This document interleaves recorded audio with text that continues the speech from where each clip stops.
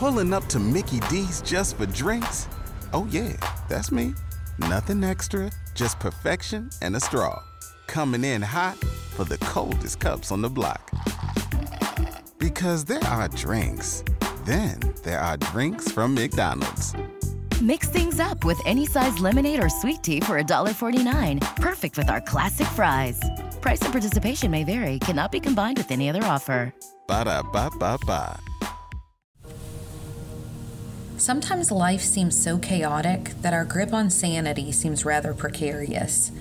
So we turn to coping mechanisms. Some of us cry, others yell, some clean. At least that's something we can control in situations that seem at times uncontrollable. In modern times, as a way to cope, we tend to just avoid altogether, dwelling on dark realities of an unknown future, and focus on the present. We're afraid of what we don't know and what we don't understand. Shakespeare's Hamlet speaks of how we would rather bear those ills we have than fly to others that we know not of, because what if it's worse? Sometimes we laugh when anxious fears creep in. We create fake fears in order to poke fun at the real ones. We talk about FOMO, fear of missing out, so we forget about fears of neglect, abandonment, pain. We laugh to keep from crying, the psychological salve of a smile. But sometimes smiles aren't possible, or worse, they aren't enough. They certainly aren't enough to eliminate the darkness of our story today. The demons in it are too powerful. Whether they're the demons of depression, the demons of mind and life-altering drugs, or literal demons vying for the souls of a young family. Was it misfortune? Was it a curse? Or was it pure evil that couldn't be held at bay? This is the story of the Jamison family.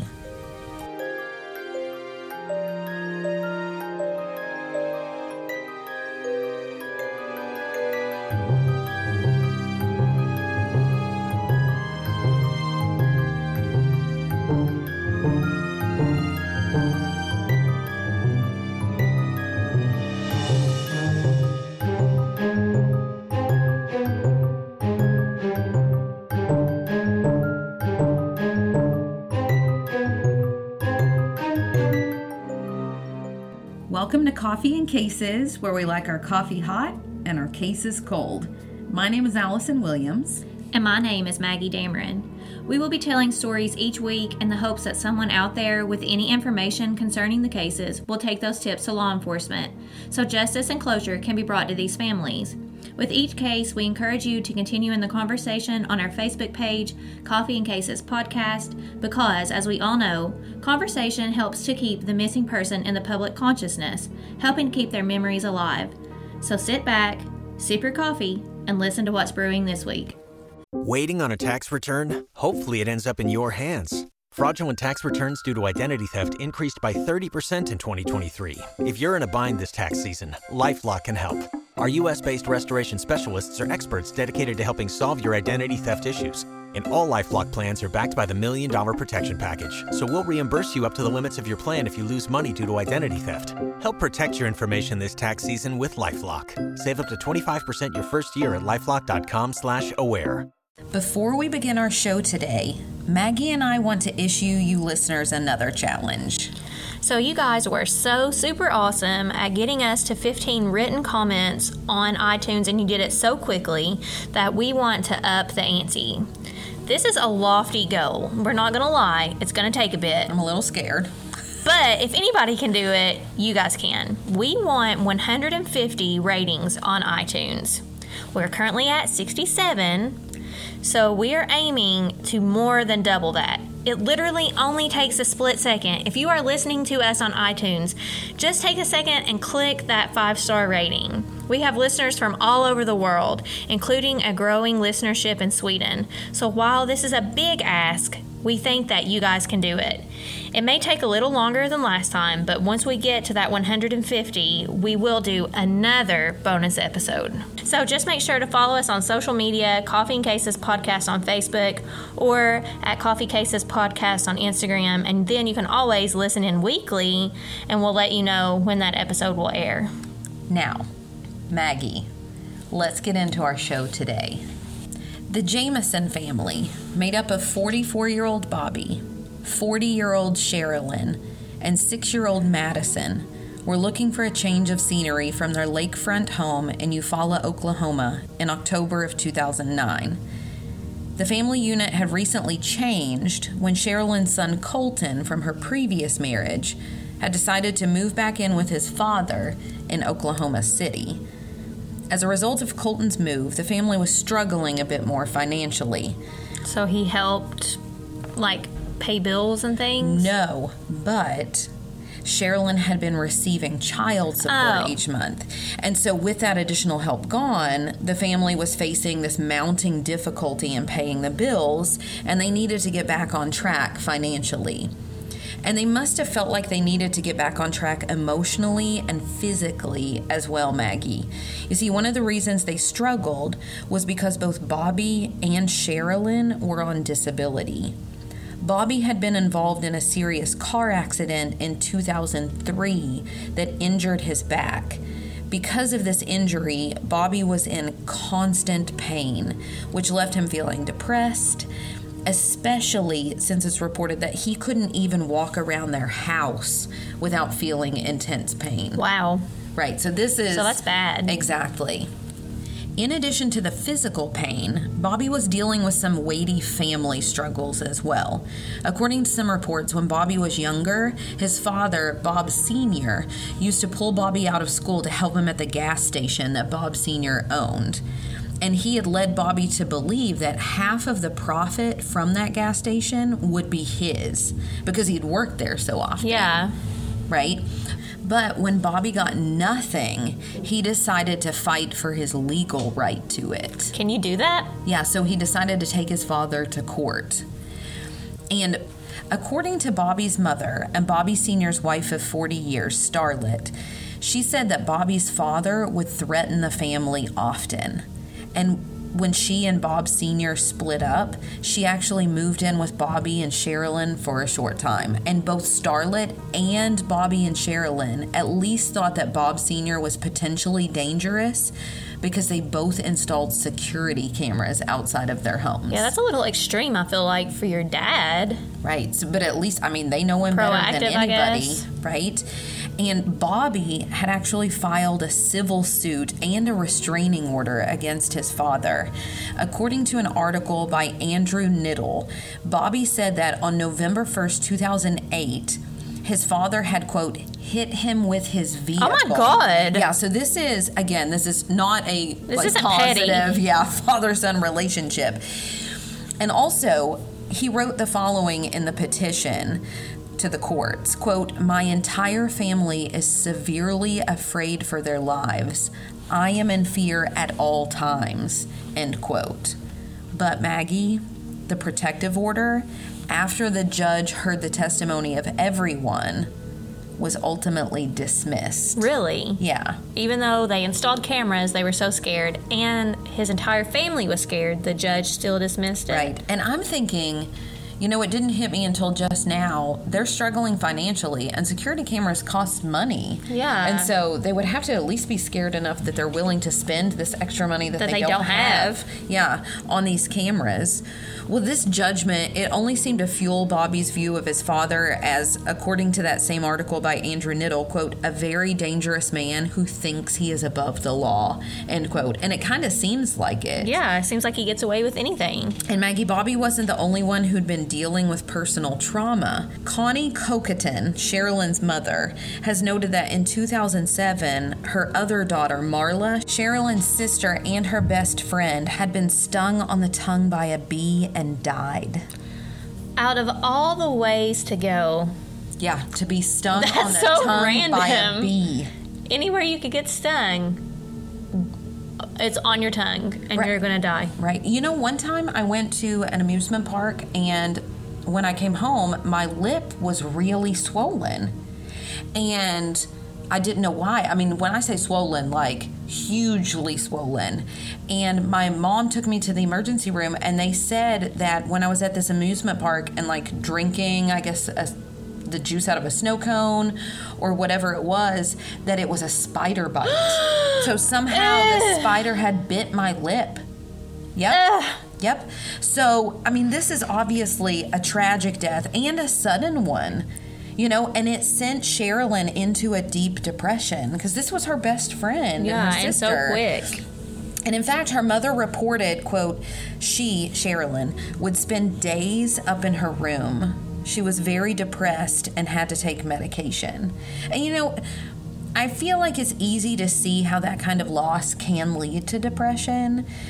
I teach a text called the Epic of Gilgamesh to my students, and this is a text that's so ancient that it predates Egyptian hieroglyphics. This particular text. This was on my Praxis content exam, the Epic of Gilgamesh. Yeah. Well, I think one of the reasons why this text has been so popular and has stood the test of time is because in it, Gilgamesh loses his best friend and his brother. And at first, he doesn't want to let him go when his brother dies. Mm-hmm. And once he does, Gilgamesh has to go on this journey to find himself again. And he gets to this dark valley. And it's this valley, Maggie. It's so dark that he can't see where he's going, and he can't see his hand in front of his face. But he keeps going, thinking it's going to get better. But it's still so dark that he can't see where he's going, and he can't see his hand in front of his face. And he keeps going, and again, it's the same thing, right? He can't see where he's going. He can't see his hand in front of his face. And if that's not like depression, I don't know what is. And eventually he lets out this great cry, wondering when this pain is going to go away, right? Because he can't see where he's going, and he can't see his hand in front of his face. He keeps going. The darkness surrounds him still until eventually he sees like this tiny pinhole of light. And it's only after this long while that he feels the sun on his face again. And to me, that is grief. Like, that's the grief we've all felt. I felt it when my grandmother passed away. Yeah, this whole thing, when you were reading this, I just thought of when my brother passed away. Like, that's such a good description of how I felt.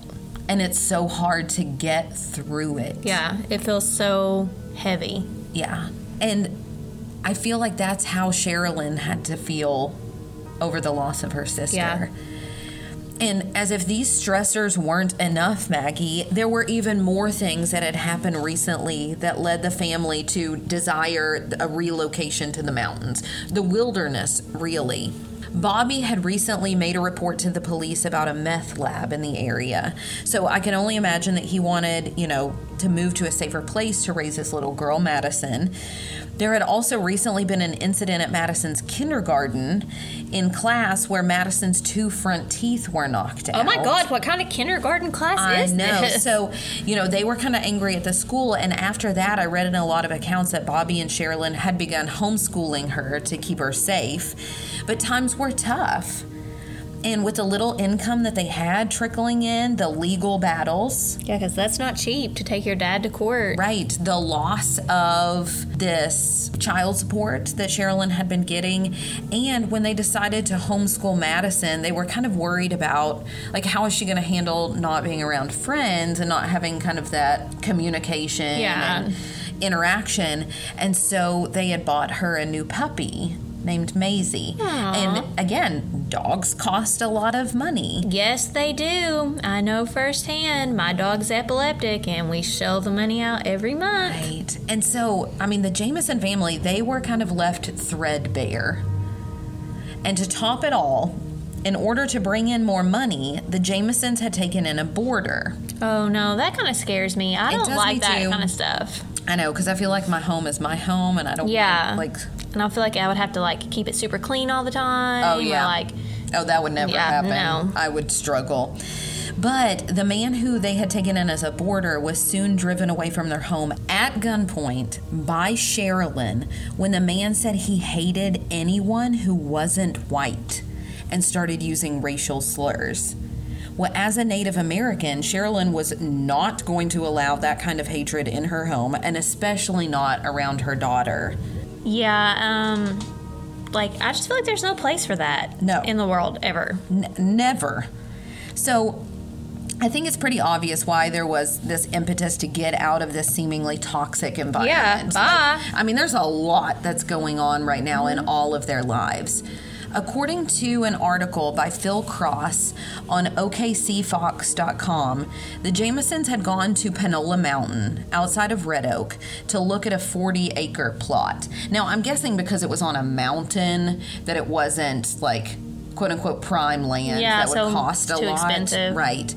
So the family owned this large storage container, and based on several accounts that I read, Maggie, they planned on living in it in the San Bios Mountains. So, a storage container that you can move. I'm picturing those things that people deliver to your house, and they leave it there, and you fill it up, and then when you're ready to move, that's they what come I'm pick it up. too. Yeah, you're gonna live in it. But again, if you're, is it insulated? Does it have a bathroom? I guess you just go out in the woods. Oh, no. This is why I don't camp, because, no, I gotta have a toilet. Well, let me tell you, Maggie, and almost this just should teach everybody, don't like fishing or camping, because then this bad stuff ends up happening to you. Yeah. Right? Just avoid that. All of these stories, they end up liking these things, and we'll be stuck home reading a book, and we're fine. That's right. We're living. Yeah. But this kind of roughing it, from what I read, was right up Bobby's alley. Colton, Sherilyn's son, remember from her previous marriage? He reported that Bobby not only grew up in the country, that he, quote, knew nature. So he's the kind, I'm imagining, who can, tell you what kind of tree this is and which mushrooms you can eat and that sort of thing. Well, I feel like I grew up relatively quote-unquote country. Right, me too. I can tell you different types of trees and stuff like that from my grandpa, but I still want to have running water.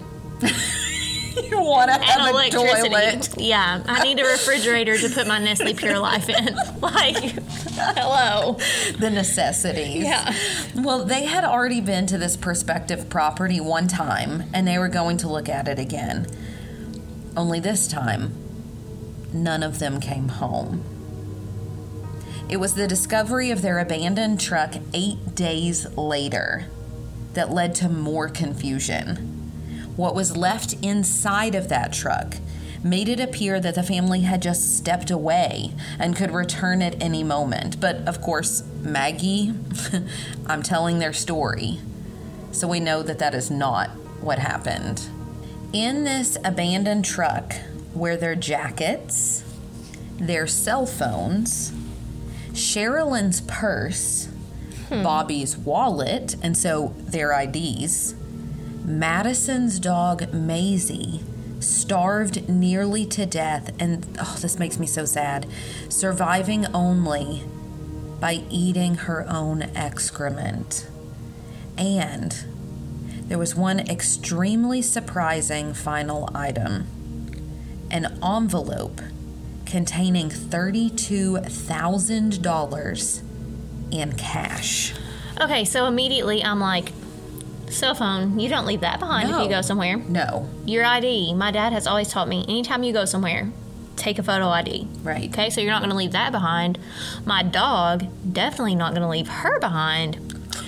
$32,000 in cash. That's staying on me. Yes. No, that's never going to be by itself. Right.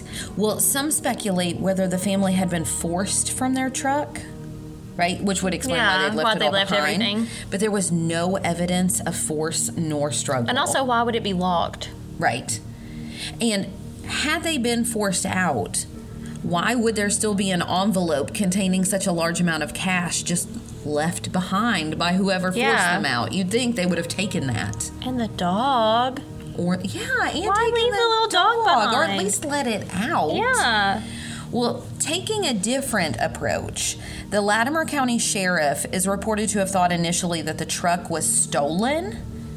Again, why leave the money? True. And According to an article for News 9 by Dan Bewley, the Latimer County Sheriff's Office had spent $1 million in searching for the Jamisons on horseback, with cadaver dogs, with drones, and they had come up empty-handed each time. Wow, that's extensive. Yeah, they spent a lot of money searching for the Jamisons. And the FBI had been brought in to question potential suspects, but they had also only met with dead ends. And Maggie, there have been no arrests made in their disappearance and no named suspects. Have we found bodies? I'm going to get to that. Okay. In total, based on the information in Dan Bewley's article, law enforcement spent 39 days on the mountain and followed up on countless tips, but are no closer to solving the mystery than they were back in 2009.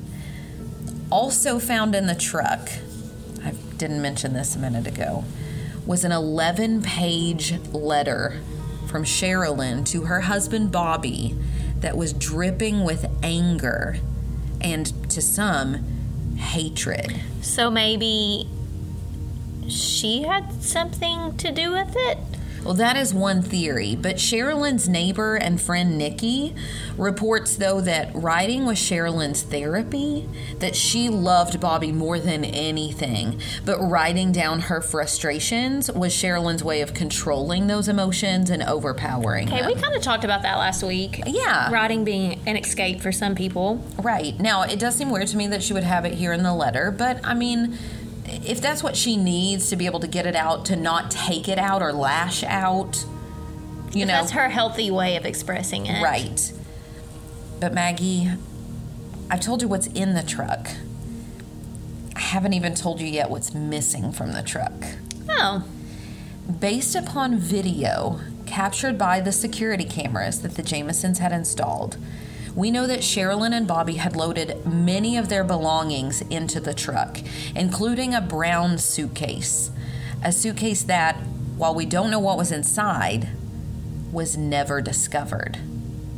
Also missing was something that Sherilyn's mother said that Sherilyn never left home without. Her .22 caliber pistol. Gone. So, both of which I feel like, with the extensive searching that went on, they would recover those. I would think. 4 whole years passed before, on November 16th, 2013, the remains of 2 adults and 1 child were discovered by hunters 3 miles from where their truck had been abandoned. All that remained after such a long stretch of time, after being exposed to the elements and after scavenging animals, were their skulls, a single arm and leg bone, teeth, and a single shoe. As you can imagine, an article published by the Associated Press and published by Public Radio Tulsa tells us, quote, agency spokeswoman Amy Elliott says the cause and the manner of death is unknown. Because how could they know? Right. There's nothing there left. There was also a small hole in the back of Bobby's skull. Now, this could have been degraded by time to cause this small hole, or, as some speculate, maybe it was caused by a bullet hole. Ah. What was peculiar, though, was the placement of the bodies, face down and side by side. Weird. Like a mass grave site or a ritual killing. And because of this placement, one theory of what happened to the Jamison family is often dismissed, that they simply walked away. Yeah, no, I don't think that happened at all. Yeah, I don't either. And as stated in Phil Cross's article about the Jamison family disappearance, even family and friends of the Jamisons, they question, and they say if they walked away, who would walk away and leave $32,000 in cash in your vehicle? That's what I'm saying. Right? And in an article by Graham Noble, quote, investigators inquired into the Jamisons' past, and there doesn't appear to be any signs that they were in trouble or looking to start a new life. Oh, to like try to change their identity. Right, or something like that. Well, Starlet, remember that is Bobby's mom, questioned this theory also, but she questioned it because of the distance of the bodies from the abandoned truck. She reminds us that they were found 3 miles from the truck, and that is as the crow flies. On the ground, she said, and through the woods, it would have been double. And this walk from Bobby, whose back hurt so badly that he couldn't even walk around his own home without feeling extreme pain. True. Right? Good point. Yeah, I think that's a great point. So that seems to show that theory. Yeah. Next.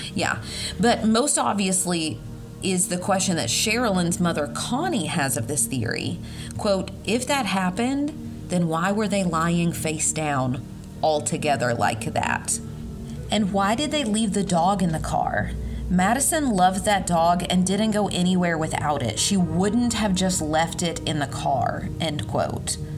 So this little girl gonna be ripped away, like just walk away and leave your dog in the car that you just got? No. Yeah. Again, I'm with you, Maggie. I don't think that makes a whole lot of sense. No. Like, I'm shaking my head. Everything you're reading. Right, I'm like, right.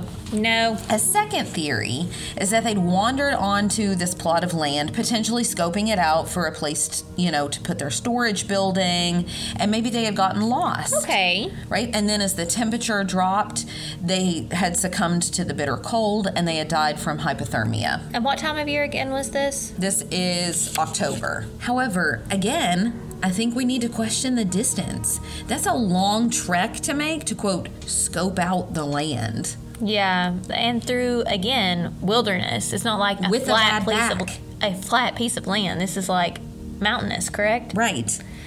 So that just, again, this isn't making a lot of sense to me. It's not adding up.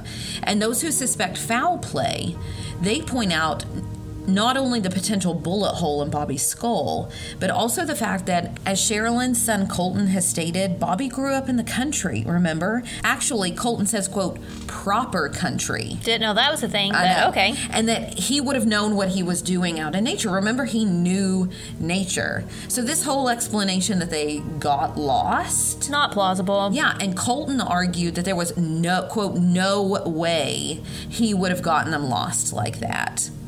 But if not those explanations, then what? The first suspect for law enforcement had actually been the boarder, whom Sherilyn had driven away at gunpoint. Yeah, crazy man. Right? But he had a solid alibi. Others wonder if Bob Sr. had stayed true to his promise to kill Bobby and his family. Again, crazy man. Yeah, and several sources that I read stated that because Bob Sr. was wealthy and an angry man, that he was a real threat. And I read this in a lot of reports, Maggie, it said that he was heavily involved with guns, prostitutes, gangs, and even that he had ties with the Mexican mafia. Oh, wow. So he's definitely someone you don't want to mess with. Yeah, don't wrong him. But Bob Sr. died 2 months after Bobby, Sherilyn, and Madison disappeared. So we may never know more about that theory. You've worked hard for what you have. Your money, your assets, your 401k, and home. Isn't it all worth protecting? Nearly 1 in 4 consumers have been a victim of identity theft. LifeLock Ultimate Plus helps protect your finances with up to $3 million in reimbursement. LifeLock alerts you to identity threats you might miss. And if your identity is stolen, your dedicated U.S.-based restoration specialist will work to fix it. Let LifeLock help protect what you've worked so hard for. Save 25% off your first year on LifeLock Ultimate Plus at LifeLock.com/aware. Terms apply. Waiting on a tax return? Hopefully it ends up in your hands. Fraudulent tax returns due to identity theft increased by 30% in 2023. If you're in a bind this tax season, LifeLock can help. Our U.S.-based restoration specialists are experts dedicated to helping solve your identity theft issues. And all LifeLock plans are backed by the $1 Million Protection Package. So we'll reimburse you up to the limits of your plan if you lose money due to identity theft. Help protect your information this tax season with LifeLock. Save up to 25% your first year at LifeLock.com/aware. A third theory revolves around drugs. Either that Bobby and Sherilyn were involved in the consumption of meth, or that they happened upon a scene that they shouldn't have. In the middle of the woods? Yes. Well, before we started our episode today, I showed you the video from the Jamison family security camera of them loading their truck. Right. A video that we'll post for you sleuthhounds on Facebook and on our YouTube channel. Maggie, how would you describe Bobby and Sherilyn in this video? It's really weird because you can tell they're carrying stuff to his truck, but they're just passing each other and not speaking to each other. And I think, like, when Anthony and I moved, I would be like, okay, the back seat's full. You need to put whatever that is in the trunk. Where do you think this would fit? Things like that. Some and they're form just of communication. Yeah, and they're just like in a trance, just back and forth, back and forth, back and forth. And I think that's interesting that you use the word trance because many investigators, according to Phil Cross's article, have used the adjective, quote, dazed to describe their movements, which to them could indicate drug use. It kind of does look like that a little, I think. Yeah, and the bizarre behavior combined with the $32,000 found in the truck has led to increasing support for this theory that the Jamisons were involved in a drug deal. Right, because how many people just have $32,000 in cash just lying around somewhere? Nobody I've ever known. Or, like, could easily go to the bank and draw out $32,000 in cash. Right. But family members argue that Bobby and Sherilyn were both clean, and they point out that no drugs nor drug paraphernalia was found in the Jamison home to indicate that they were using. And I have to admit, I mean, that's a valid claim. Unless they packed it all up. But, I mean, I feel like there would be something in the truck. True. Good point. Right? In their somewhere. What their family members believe happened is that they stumbled upon a meth lab and were murdered to silence them. So you said, like, in the woods, right? That was your big question. Well, Starlet noted in an interview that there were actually a lot of meth labs in that area of the mountain range. And remember, Maggie, Bobby had just recently called the police to report a meth lab in his current hometown. Wasn't that part of the reason they were leaving, though, to go somewhere safer? Right. And so you're going to move next door? Good point. But I feel like, number one, if you are using drugs, you're probably not going to call the police to report a meth lab. True. Right? That's number one. But number two, what if whoever owned that meth lab knew these other people in the mountains and kind of sent them there to get Bobby, to, like, get him back? Good point. So could there have been somebody who just isolated and then murdered the family? And this idea of danger from an outside source also manifests itself in the next theory, Maggie. Even though the border had a solid alibi, this theory is that a white supremacist group was behind their deaths. One small detail linked to this theory is related to the dogs used in the search. Now, I will say that I only saw this noted in a single source, but it reported that the dogs didn't track the family's scent into the woods where the family's bones were found. Okay. But it tracked to a water tank. And that this water tank was then drained but revealed nothing. And so we're back to water tanks this exactly, week. We're back to Alyssa Lamb. Yeah.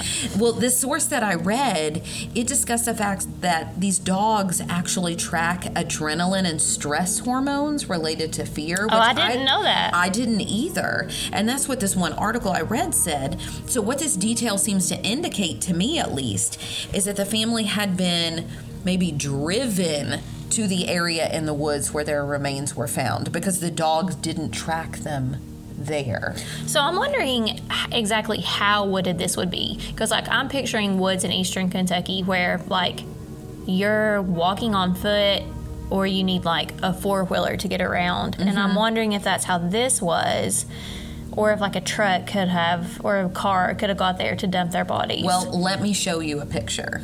Okay, so now that you see the picture, Maggie, what's going through your head? So you can, okay, clearly you can drive there because his truck is there, and we see that in the picture. But this is like super mountainous terrain. Yes. So, I mean, you're going to have, if you're driving in it, one, there's going to have to be a cleared path and like very much like cluttered trees. And you would have to know where you're going. Yeah, you'd have to know where you're going, and you're going to have something that has like a four-wheel drive. Yes. Yeah, because you could easily get stuck. Well, Another detail, though, that seems to indicate that someone else was in the woods with the Jamisons is linked to the final picture ever taken of Madison alive. Remember that Bobby's cell phone was found in the truck. Right. Right? Well, on that phone was this final picture of Madison. But when this picture was shown to Connie, Sherilyn's mom, Nikki, Sherilyn's neighbor and friend, and Starlet, Bobby's mother, all of them reacted the same way. That this was a little girl in distress. Ew, I got chills. Connie specifically noted, quote, in the picture, Madison is looking away from the camera. She looks unhappy, and she has her arms crossed. She loved having her picture taken, and if that had been Bobby or Sherilyn behind the camera, she would have not looked like that. Oh, that's creepy. I know. Well, Maggie, here is that picture and a picture of her a few months earlier, and we'll post these on our page for you sleuthhounds to see as well. Now, obviously the family, they know Madison, and I don't. But I'm not convinced necessarily that I see fear in the picture so much as just like a candid shot. Yeah, when you showed me the picture of her, like, posing for the camera, I think obviously you can clearly tell somebody's like, say cheese, right. And she's like smiling. Right. And that one looks like she was just talking to somebody and her picture was snapped. Like, it doesn't look like somebody saying, like, look at the camera and smile, and she's like grimacing or something. Right. It's just like her body's not even in the direction of the camera right. to make you think that somebody was trying to take a pose picture of her. It just looks candid. I mean, maybe that's why, though, the family felt like, because in the other she is kind of cheesy to the camera. Yeah. I mean, I don't know. Anthony catches me in all kinds of really weird, candid photos. There's, like, one in particular that, of course, he put on his Facebook because why would you not? Of me with no makeup on at the Mexican restaurant, like, halfway to my mouth, like dripping with cheese. It's really flattering. Right. So, I mean, it could be, I think, a candid photo just like that one. But what I can't explain is the phone call that Sherilyn's friend Nikki received from an anonymous woman claiming that a white supremacist group had killed the family. In an interview with Fox 25, as cited in Phil Cross's article, Nikki says the woman told her the following, quote, she saw a book that had a bunch of names in it. They were names of people that someone in the group had a problem with and needed them taken care of. What? End quote. That's a thing? Apparently. Oh, no, ma'am. I think of, is it Billy Madison when he calls Steve Buscemi's character from high school and, like, apologizes and he, like, crosses his name off of the kill list? I just think of, like, Mean Girls when they have that burn book and they write everybody's name down that they have a problem with. Well, apparently this is a real thing. Well, then, Maggie, it gets even worse because the woman said she tried to look up the names that she remembered from the book and that they usually showed up as missing persons. No. Creepy. Yeah. And the woman, according to Nikki, knew things that most people wouldn't. She knew about an engraving in Bobby's wedding ring. So that seems to me something that, like, who's going to know that? So the lady that called, this anonymous woman, knew about Bobby's engraving in his wedding ring. Yes. Said that she overheard members of this white supremacist group talking. I mean, I don't even know what to say. That's creepy. That creeps me out that this happened. I know. And Nikki also argues that if you watch that security footage a little bit more closely, and actually I'll go ahead and tell you listeners, Maggie noticed this. I did. First time. But if you look a little bit more closely, you will see a third person, a man with Bobby and Sherilyn. And Nikki says most people assume that it's Bobby and he had just changed shirts during the move from a white one to a brown one. But Maggie was like, there's another person there. Who's that other person? Yep, and it's clear as day. Even I think he looks taller than Bobby. His hair bigger. looks different. Yeah. Well, Nikki argues that this is a different person, just like you said, Maggie, and that Bobby's actually sitting in the truck when this other man appears. So she says where Bobby has on a white shirt, you can kind of see like through glare. the window. Mm-hmm. And Nikki questions, were there movements even before they went to the mountain being controlled? So was this man part of that group? Or, and I hate to do this to you, Maggie, could the explanation be linked to something supernatural? Yes. Maggie was ready for Always. that one. Now, the first supernatural theory is a little bit far-fetched, but there's this theory, and I'd never heard about this before, related to the 35th degree north latitude, and it is called the line of tragedy. Have you ever heard of that? No, but now I'm definitely going to try to avoid the 35th degree north latitude line.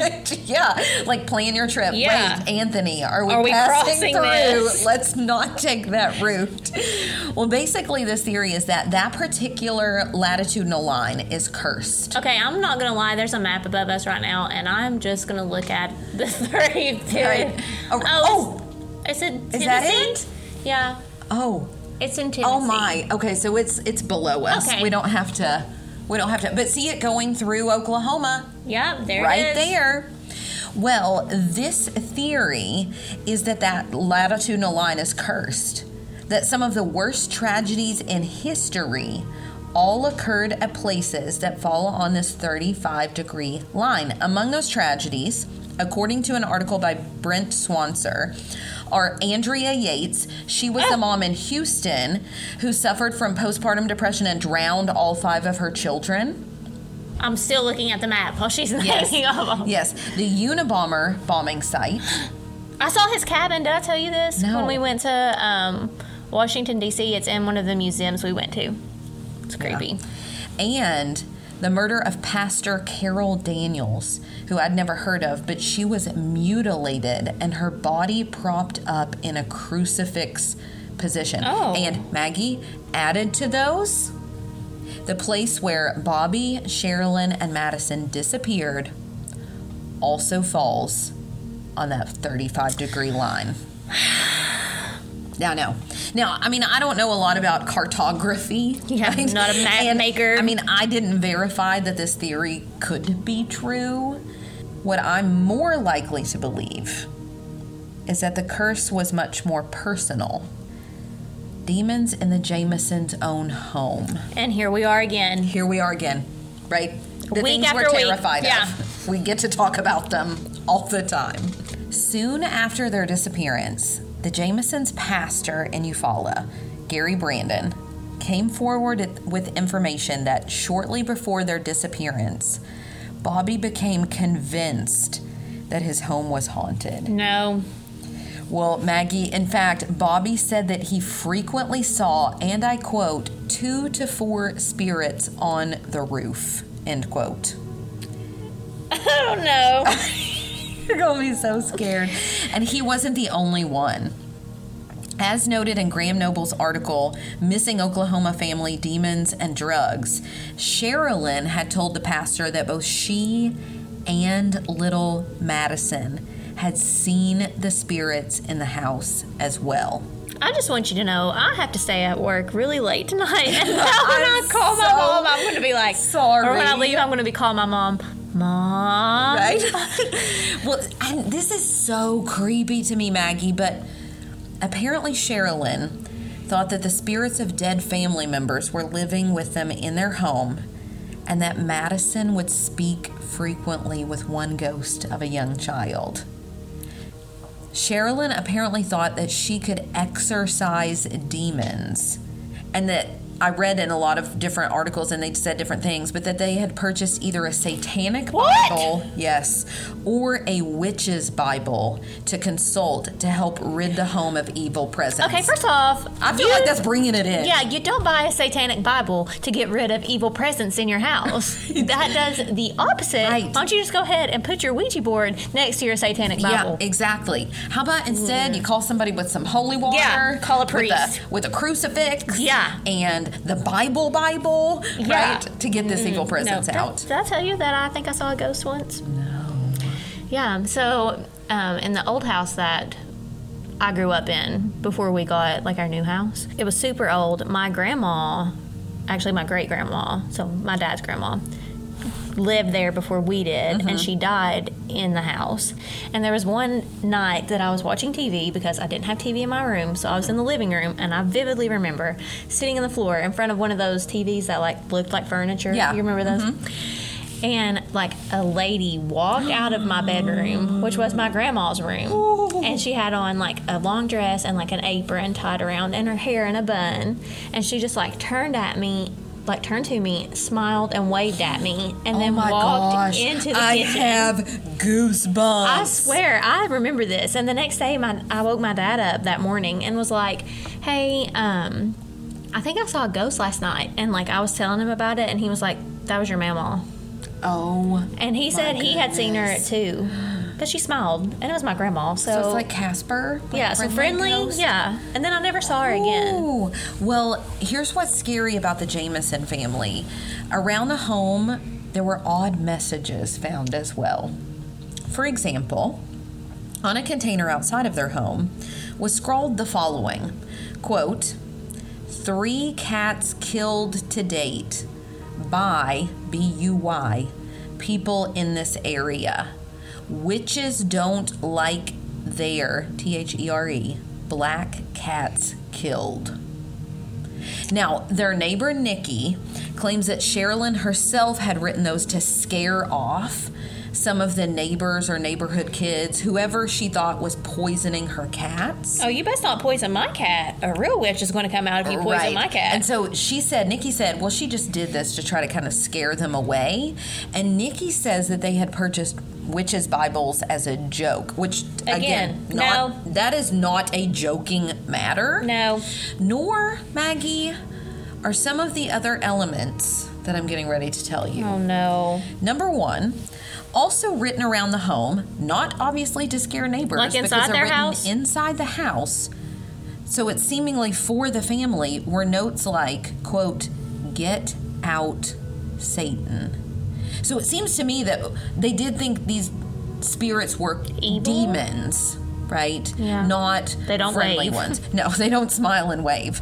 Number 2, Connie, Sherilyn's mom, tells us that Sherilyn called herself a witch and told her mother that the house was haunted, that she thought maybe it was constructed on top of an Indian burial ground.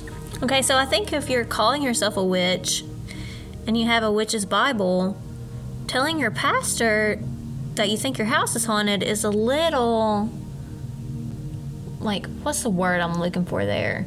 Like, that doesn't make sense. How can you be a witch and talk to your pastor about demon, like... And I will be the first to admit, I don't understand, like, the Wiccan religion. Yeah, I don't either. So I don't get how it works. I don't know if there's, like, a contact with the spirit world or if that's something different. So when we say pastor, though, we're saying we're like pastor of a church, not pastor of like another But kind then of that church. leads me to believe maybe she wasn't part of the Wiccan religion, because then why would she have a pastor? That's what I'm saying. in a That doesn't make church? sense. You're right. Number 3, Nikki also admitted, this is the neighbor, that she believed the house to be haunted also, and claimed that, quote, "Whenever I went there, I felt a horrible presence. I would leave so down and depressed, it's hard to describe. Once I was in the living room and a sort of gray mist descended down the stairs. It really scared me. Yeah. She, Sherilyn, told me on a couple of occasions Bobby, who was such a gentle man, would suddenly come to her and his eyes would be completely dead and black like he was possessed, end quote. No, ma'am. No, ma'am. This is creepy. I have chill bumps. Yeah, the first time somebody looks at me and their eyes are dead like they're possessed, and moving out of the house. And some gray mist comes floating out. Yep. Did you take a steamy shower, Bobby? Because that's the only reason I should see something steamy right, come. when that bathroom door opens. Yeah, and number 4, recently, Bobby asked the preacher if he knew where Bobby could find, quote, special bullets to shoot the spirits. Didn't know that was a thing. Yeah, didn't either. So, could it be something like this? Or maybe, Maggie, the explanation for their deaths could be linked back to not spiritual demons, but to their own inner demons. Could either Sherilyn's or Bobby's depression, and you mentioned this at the beginning, have been so extreme that it led one of them to commit this murder-suicide? That's true. I mean, that kind of could explain why, like, all their stuff was left in the vehicle. Mm-hmm, because you won't need it. Yeah. It would explain this 11-page letter. True. Kind of like a suicide note. It would explain why the gun isn't there, but here's the biggest thing that you'd have to explain, if that is the reason. Why was the murder weapon never found? Because you can't hide a gun after you've committed suicide. And that brown suitcase. Right. You can't commit suicide and then hide the gun that you've used. Unless you come back as a spirit. Didn't even think about that. Could be. Yeah. Could be. So, Maggie, which theory do you think makes the most sense to you? Or maybe not makes the most sense, but you're more inclined to believe? I think the white supremacist story. Well, because there's that anonymous woman. Yeah, that the anonymous woman was what really sold me on that one, and I think it would explain why their bodies were like kind of off the beaten track and laid a certain way. Mm-hmm. Well, and even though that boarder had an alibi, obviously, you know, he did not like other races. He made that comment, so he could have been part of that group, and then he had ties to it and like had connections, so to say. Right. Yeah, I go with that one. Now, listeners, we want to hear from you. Join us on our Facebook page and tell us which theory you believe. After all, as Maggie and I always say, the more discussion there is for these cases, the more potential there is for finding answers. In Graham Noble's article, the Latimer County Sheriff told reporters the following, quote, "A lot of investigators would love to have as many leads as we do. The problem is they point in so many different directions," end quote. Could it be murder-suicide? A hitman hired by Bob Sr.? A family who wandered a bit too far and got lost? A drug deal gone bad? A situation of stumbling upon a meth lab and witnessing something they shouldn't have? A curse? A demon possession? Just like the cause of their disappearance, the cause of the deaths of Bobby, Sherilyn, and Madison are equally inconclusive.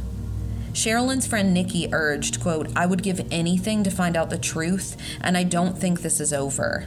But I've spent so much time searching. I just don't know where else to look," end quote. Anyone with any information to help guide law enforcement, as well as Nikki, in that future search, is asked to contact the Latimer County Sheriff's Department at 918-465-2161. Let's just hope, as I do, that the answers are in this world and not the supernatural one. Either way, I have a sneaking suspicion that I won't be getting much sleep tonight. Again, please like and join our Facebook page, Coffee and Cases Podcast, to continue the conversation and see images related to this episode. As always, follow us on Twitter at Cases Coffee, on Instagram at Coffee Cases Podcast, or you can always email us suggestions to coffeeandcasespodcast@gmail.com.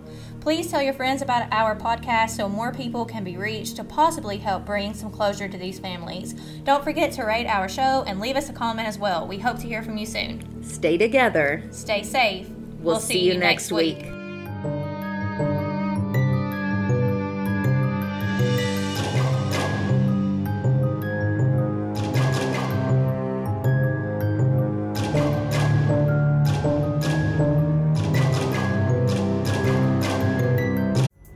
Pulling up to Mickey D's just for drinks? Oh yeah, that's me. Nothing extra, just perfection and a straw. Coming in hot for the coldest cups on the block. Because there are drinks. Then there are drinks from McDonald's. Mix things up with any size lemonade or sweet tea for $1.49. Perfect with our classic fries. Price and participation may vary. Cannot be combined with any other offer. Ba-da-ba-ba-ba.